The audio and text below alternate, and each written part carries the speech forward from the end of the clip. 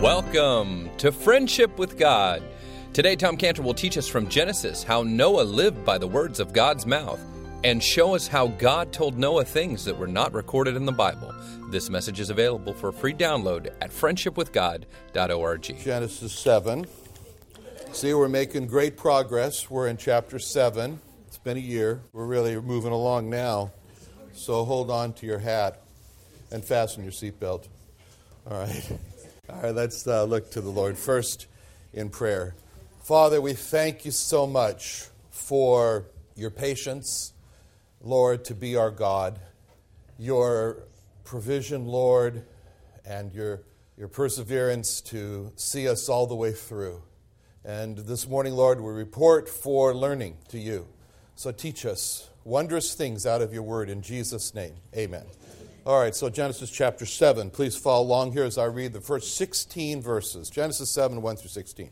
And the Lord said unto Noah, Come thou and all thy house into the ark, for thee have I seen righteous before me in this generation. Of every clean beast thou shalt take to thee by sevens, the male and his female, and of beasts that are not clean by two, the male and his female. Of fowls also of the air by sevens, the male and the female, to keep seed alive upon the face of all the earth. For yet 7 days I'll cause it to rain upon the earth, 40 days, 40 nights. Every living substance that I have made will I destroy from off the face of the earth. And Noah did according to all that the Lord commanded him. Noah was 600 years old when the floods of waters was upon the earth. Noah went in, and his sons and his wives and his son's wife with him into the ark because of the waters of flood. Clean beasts, beasts that were not clean, fowls, every living thing that creepeth upon the earth. There went in two and two unto Noah into the ark, the male and the female, as God had commanded Noah. And it came to pass after 7 days that the waters of the flood were upon the earth in the 600th year of Noah's life, in the 2nd month, in the 17th day of the month, the same day were all the fountains of the great deep broken up, the windows of heaven were open, and the rain was upon the earth 40 days and 40 nights. In the selfsame day entered Noah, and Shem and Ham and Japheth, the sons of Noah, and Noah's wife, and the 3 wives of his sons with them into the ark. They and every beast after his kind, and all the cattle after their kind, and every creeping thing that creepeth upon the earth after his kind, and every fowl after his kind, every bird after every sort. And they went in unto Noah into the ark, 2 and 2 of all flesh, wherein is the breath of life. And they that went in male and female of all flesh, as God had commanded him, and the Lord shut him in. Now, in reviewing and looking in the past there, what we have seen here so far, this chapter 6, it's not so bad we spent so much time on chapter 6 because after all it spans 120 years. But here, that's supposed to be a joke, but all right. So anyway, sorry, it's really bad when I have to tell you it's a joke, but that's okay. So we come here at chapter 7, the beginning, and this is now, looking back on it, God has told Noah some very, very terrifying words, that he's going to judge the world. And it just so happens that Noah lives on that world. And Noah's saying to himself, I need to be saved from this judgment. And there's only one way for me to be saved from this judgment, God. And so Noah is God-focused, and God is going to tell me, Noah thinks. God's going to tell me. And what God is going to tell me is going to save my life. I'm going to live by every word that proceeds out of the mouth of God. That's how I'm going to be saved from this judgment. So when Noah hears God say, build an ark, come into the ark, he's saying, those are the words that I'm going to live by. They came right out of the mouth of God. And so that picture for us of Noah is very, very important, because what happened in our case? We first heard Romans 3:23, that all have sinned and come short of the glory of God. And we said, that means me. And then we heard Romans 6:23, the wages of sin is death. And that made us afraid. And then in that state, like Noah, we said to ourselves, I'm going to live by every word that proceeds out of the mouth of the Lord. And then we heard the words that came out of the mouth of the Lord in Matthew 11:28, when he said, come unto me. And we came and we were saved. So Noah and us lived by every word that proceeds out of the mouth of the Lord. Now, you look now, we are here now in Genesis 7, 1 and 2. The ark is built, and now it's ready to fill the ark. So he's speaking, God is speaking now in verse 2 to Noah about the animals that should come into the ark. What 2 types of animals is God referring to? Clean and unclean. How many clean animals does he bring into the ark? 7. How many unclean does he bring into the ark? 2. What's the difference between a clean and unclean animal? Okay, there's a difference. So, all right. Now, you tell me what's wrong with this picture. So you tell me what's wrong with this picture. I'm Noah now, and you're sitting there and you're saying to yourself, I got to fill this ark with all these animals. Oh, I got to have 7 of the clean and 2 of the unclean. I got to get a pen. I got to get some paper. I got to put on this side of the paper all the clean animals and this side of the paper, the unclean animals. I got to fill it up. What's wrong with that picture? He didn't have to go looking for it. Okay? So he didn't know what was clean and what wasn't. All right, so, okay, you see it? He didn't sit there and say, I got to make the unclean. Wait a minute, I don't know what an unclean and a clean animal is. See?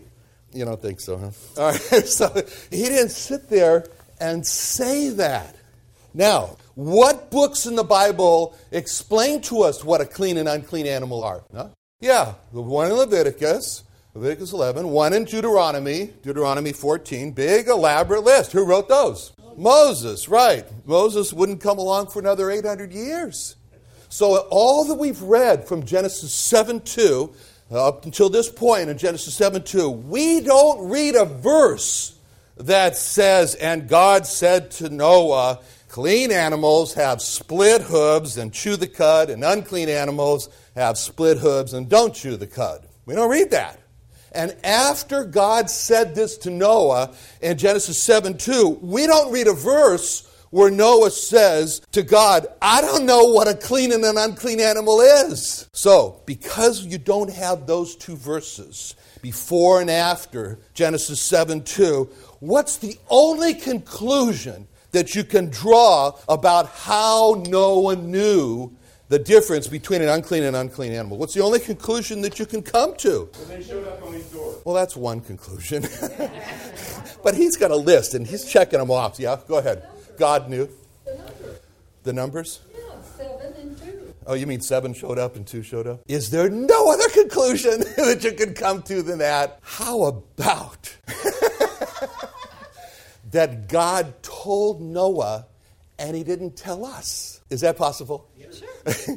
That God told Noah and he didn't tell us. And does this uncover something for us that's maybe even a little more profound? Maybe there are things that God told the Old Testament saints that he didn't tell us. Is that possible? Is it possible to think that we don't know what the Old Testament saints knew and what they didn't know because we're not told what they knew and didn't know? And so when someone says, well, those Old Testament saints, they didn't know anything about the Lord Jesus Christ. How could they be saved? We don't know what they knew about the Lord Jesus Christ. Because we don't know how God told Noah there'd be 7 unclean and unclean unless they all showed up on his doorstep. But I'm sure Noah had a checklist because that's the kind of person Noah was. Very careful. He built an ark. So when the Lord Jesus Christ says in John 8:56, your father Abraham rejoiced to see my day, and he saw it and we're glad. And then we hear something like that and he says, now wait a minute. We know from the Bible everything that they knew and everything that Abraham knew, and we don't understand how Abraham could have seen the day of the Lord Jesus Christ and rejoiced in it. The point is, we don't know. And the point is, God doesn't feel obligated to tell us because we're on a need-to-know basis. And so when it does not say that Noah was told the difference between the unclean and the clean animals, but he was told exactly what to do to go get them, we're not told how Noah knew or what God instructed Noah about clean and unclean animal because it's just not important for us to know that. And so the truth from this point about this Noah and the clean and unclean animals is that if there's only one person for anyone to be saved by, the Lord Jesus Christ, then the Old Testament saints knew him. And how they knew him, we don't know. Not important. All right, now, so we're standing here at Genesis 7:1, and Noah's looking at the ark, and he says to himself, that's a big boat, right? He looks at the ark, and he says to himself, now that's something, that ark. And he's thinking there, and he's thinking back when he first heard the terrifying words in Genesis 6:13, where God said to him, the end of all flesh is come before me. For the earth is filled with violence through them, and I will destroy them with the earth. He's thinking of that. And he's thinking, the end of all flesh? I'm flesh. That sounds bad for me. And here's the words that are going to destroy them with the earth. I live on the earth. The earth is my home. That's too close to home. And then after that, terrifying words in verse 13 of chapter 6. Here's verse 14 where God says, make thee an ark of gopher wood. Room shalt thou make it, and shall pitch it within and without with pitch. Now, where we are now in chapter 7, verse 1, like I said, it's 120 years later. And Noah thinks to himself as he looks at this ark, and he says to himself, God told me to build this ark 120 years ago. God told me to build this ark before there was one drop of rain that ever hit the earth. God had a way in his mind for how I was going to escape the judgment before the judgment came. And Noah thought about that, how God had all this in mind beforehand, and he thought, there's a word that comes to me. Noah could say this. There's a word that comes to me right now, and that is the word provision. God provided. Noah thought about how God anticipated the need for salvation from the flood and made provision 120 years ago. Now, in thinking about what Noah was thinking there about the word provision, it's the concept of taking care of a need before the need comes. And so Noah would have been amazed at just the concept that God is providential. God is a providing God. He anticipates the needs, and he works to take care of those needs before they come. That's what God did for us in the Lord Jesus Christ. Just as God had an ark in mind before a single drop of water hit the ground, so God had the sacrificial death of the Lord Jesus Christ in his mind before any man was ever born. That's why it says in Revelation 13:8, speaking of the Lord Jesus Christ, he's called the Lamb slain from the foundation of the world. Effectively slain from the foundation of the world. And that's why this whole concept is why when Abraham, in one of the most tender scenes in the Bible of a father-son love, and they're walking together, and both of them have this commitment to not hide anything from each other. And Abraham is going up the hill of Mount Moriah, knowing in his mind that God has called him to sacrifice his son. And it says in Genesis 22:7, and Isaac spake unto Abraham his father, and said, my father. And he said, here am I, my son.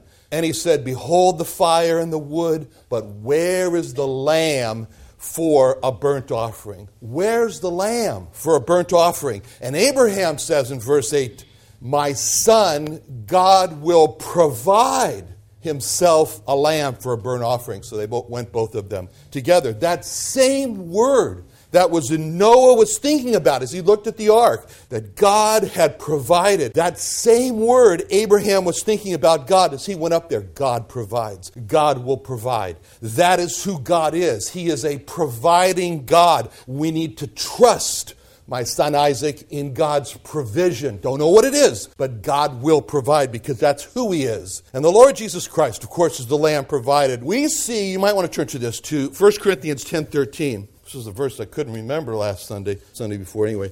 1 Corinthians 10:13, because in this verse we see also here God's provision. And it's a provision during our temptation. And it says here that there hath no temptation taken you, seized you, but such as is common to man. But God is faithful, who will not suffer you to be tempted above that you are able, but will with the temptation also make a way of escape that you may be able to bear it. What is God's provision in this verse called? What's it called? It's a way of escape. A way to escape. And if God does not provide the way of escape, what attribute of God is on the line here? What attribute of God is on the line?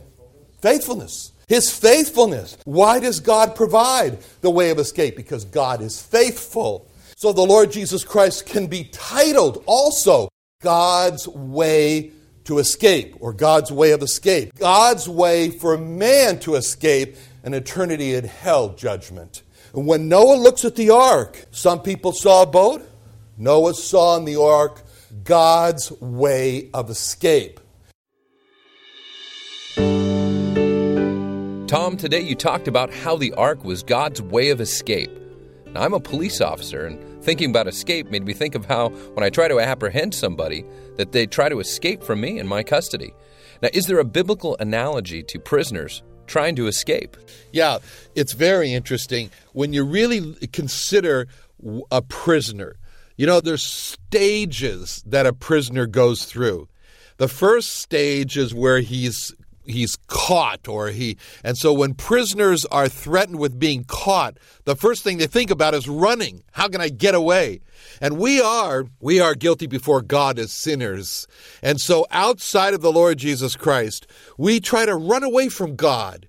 And yet we can't do it because Proverbs 15:3 says, "The eyes of the Lord are in every place, beholding the evil and the good." So we cannot run away from God, and therefore we get caught just like a prisoner would. Then the next thing that happens to a prisoner once he's caught is that he's charged. He's charged with the crime. And the first thing that a prisoner thinks of when he's charged with a crime is he thinks of how, I'm not really guilty. I'm not guilty. In other words, he tries to think about, well, he really didn't do it, or, he didn't really think those thoughts, really didn't say those words as far as God is concerned, and really didn't do those things. But God says in Romans 3:23, "For all have sinned and come short of the glory of God." So the charge is very clear from God of sin, of breaking God's commandment. As it says also in Ezekiel, "The soul that sinneth, it shall die." But the charge is sin. And then the next stage that a prisoner goes through is that he's tried. He's tried. And here, spiritually speaking, when man is tried, when we are tried, when the balances, then we think about, well, it's not so bad. After all, I'm human. Everybody else does it. Come on, I'm not perfect. And it's trying to water down so that the trial will not come back with the verdict of guilty. But it says in Romans 2:2, "But we are sure that the judgment of God is according to truth against them which commit such things." So in other words, God is not persuaded by, it's not that bad, it's maybe a little gray, it's a white lie, it's everybody else is doing it, come on, let's look at it, let's grade on the curve, let's not be so absolute about it. God does not judge that way. That's why it says in Romans 2:2 that the judgment of God is according to truth. It's not according to relativism, it's not according to the ethics of the situation that was presented, or the situational ethics. It's not according to how everybody else is at the time.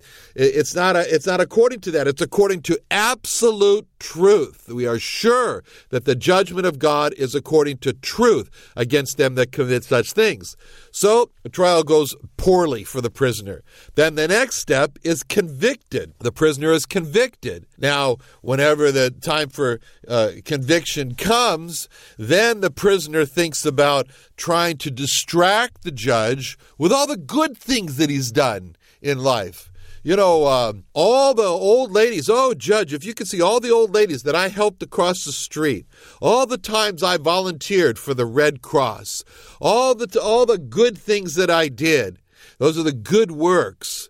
But yet, it says in Romans 3:10 through 12, "As it is written, there is none righteous, no, not one. There is none that understandeth. There is none that seeketh after God. They are all gone out of the way. They are together become unprofitable. There is none that doeth good, no, not one." So as far as God is concerned, he looks at that and he says, well, that's very good, but we're not having a trial over whether or not you helped old ladies across the street here. We're not having a trial over whether or not you volunteered for the Red Cross. We're having a trial over the sins that you have committed, and we're staying focused in this court on that issue. And when it comes to that issue, you are not righteous, as it says in Romans 3:10. There is none righteous, no, not one, quoting from Psalm 14 as well. And so God is saying here, and furthermore, he said, there's none that understandeth. There's no one who's seeking even after God. They've all gone out of the way. So the conviction goes very poorly for the prisoner.